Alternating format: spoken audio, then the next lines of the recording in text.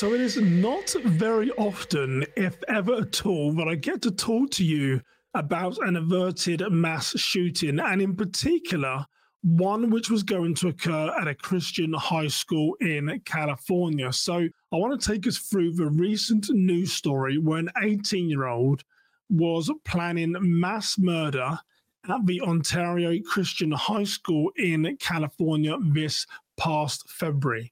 Now, he was arrested over a weekend when the police were able to determine that the threat to Ontario Christian High School was viable, and I'm going to tell you a little bit more about what led up to the arrest.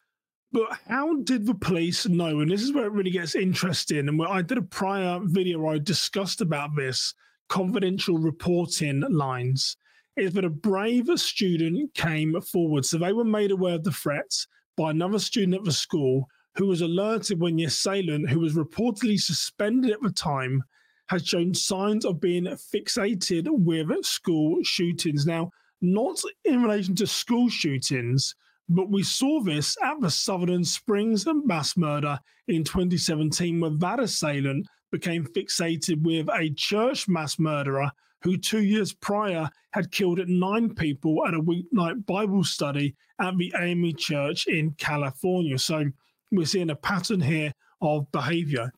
But a brave student came forward, the see something, say something, shared the fear and told others what they had seen. And they believed that there was a credible threat to the school, as escalated to a superintendent who then made the call to police. And this kid is an example of the see something, say something, but also see something and act on what you see. So it was led by leakage. We're going to talk a little bit more about that from a brave student coming forward. Now, when the police arrested the assailant, and sorry, I'm going to bounce around a little bit here, but it's really important, some of these key facts, is that when the police arrested the assailant, they said that he was so obsessed, he Google mapped the distance to the police department. Now, there is planning. This kid had Googled the response times in the police department where he was going to carry out this mass murder, and he'd seen how far is it between the police department and the school, so what is going to be their response time. So we're seeing in this the level of detail and planning that these active assailants go to. The chief of police used the word that he was obsessed and he'd Googled map the distance. Now, what the chief, Michael Lorenz, said was, what we discovered through the course of our investigation was that the assailant had every intention of carrying out the school shooting at the Ontario Christian High School. So we know that there was disclosure, there was leakage to a member of his peer group, you might say, who reported it and escalated behavior. We know there was this research online about the police response time, and the chief of police said here that they believe there was every intention that he was going to carry out this attack. Now, the chief of police earlier used the term he was obsessed about Googling the distance between the school and the local police department. But they equally found in research that he was obsessed with school shootings, especially the Columbine High School shooting in Colorado, that led them to believe that he may have been planning the shooting on or around the 20th of April. Now, as we record this video, we are in February. So we've got March, April, so 8 to 10 weeks out is when this assailant potentially was planning his attack. And it's most probably a fair assumption, if he was obsessed with the Columbine High School shooting and the anniversary was coming up in April, it's fair to assume that perhaps he was plotting to use that anniversary to carry out his attack. So just something interesting there, that the Violence Project, go to theviolenceproject.org if you've not heard of them before. They say these assailants, there's a script and validation that they follow. They go online, they become radicalized in the deepest arts of the internet, and they study other mass shooters. So most probably was quite a fair assumption to say, we're now in February, he was planning this mass attack, he was obsessed with Columbine, but perhaps he was going to use the anniversary to be the day when he was going to carry out his deadly attack. Now, I want to talk a little bit here about leakage. So the data from the Violence Project, I forget the number, but it's an incredibly high number. It's almost close to 50% of these active assailants have leaked their plans in some way, close to 50%. So when we say, what can we do to prevent these mass shootings? A lot of the time it's just listening to these individuals that are hurting, that are in pain, that have mental illness, they have some type of radicalized ideology, because they're telling us what they intend to do. And we saw it in this recent case, but it says Lawrence, who's the chief of police, said that there was not a hit list, but they were able to determine these threats by interviews that detailed his interactions with other students. So there wasn't a written hit list. So what this tells me is that there was leakage that he disclosed to people within his peer group, within his class, within the school, what he intended to do and who was on his hit list. There is leakage in close to 50% of these mass shootings on data from the violenceproject.org. Again, go and check out their data. It's fascinating. So there is this leakage, there is this information where they're telling us what it is they intend to do. The next thing when we look at the possible motive is that they say, as it relates to the assailant's motive, we have been able to determine from interviews that he was not bullied or harassed. However, he did have difficulties in forming relationships with other students. And in his social interactions, Lawrence, the police chief, said. So they said that there was no hit list. They couldn't find a motive. However, they said that from interviews, he did have difficulties in forming relationships with other students.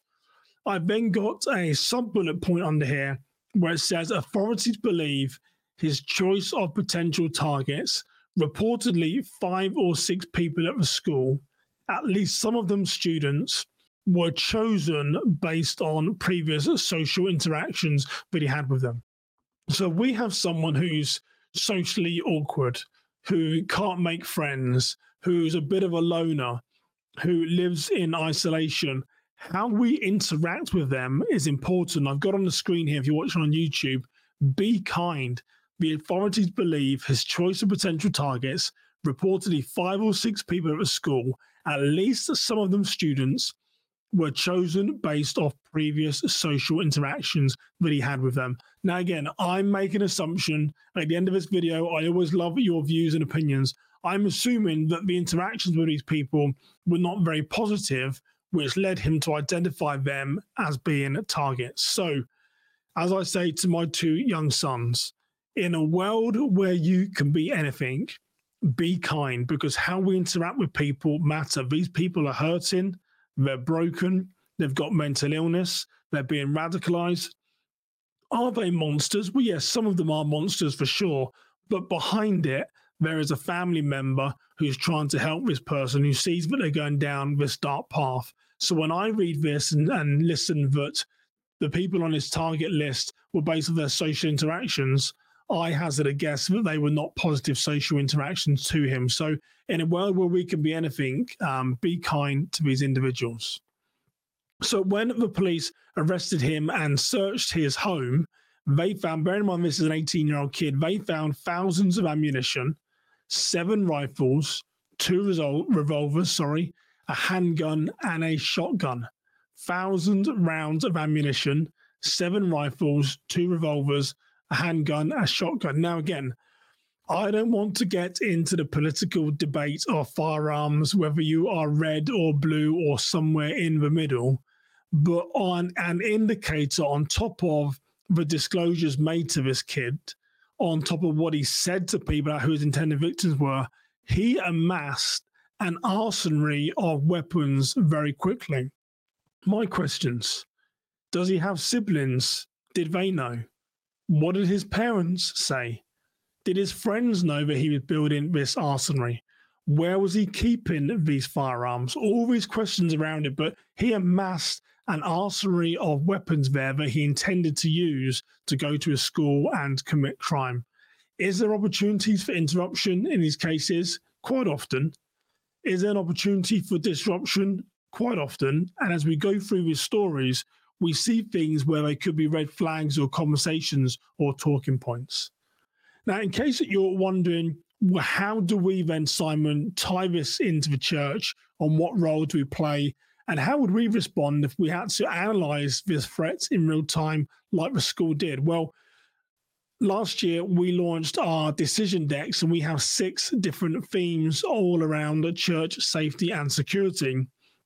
And we have a threat assessment deck, which actually has a scenario just like this within the deck. So there's 60 church safety and security scenarios based around threat assessment.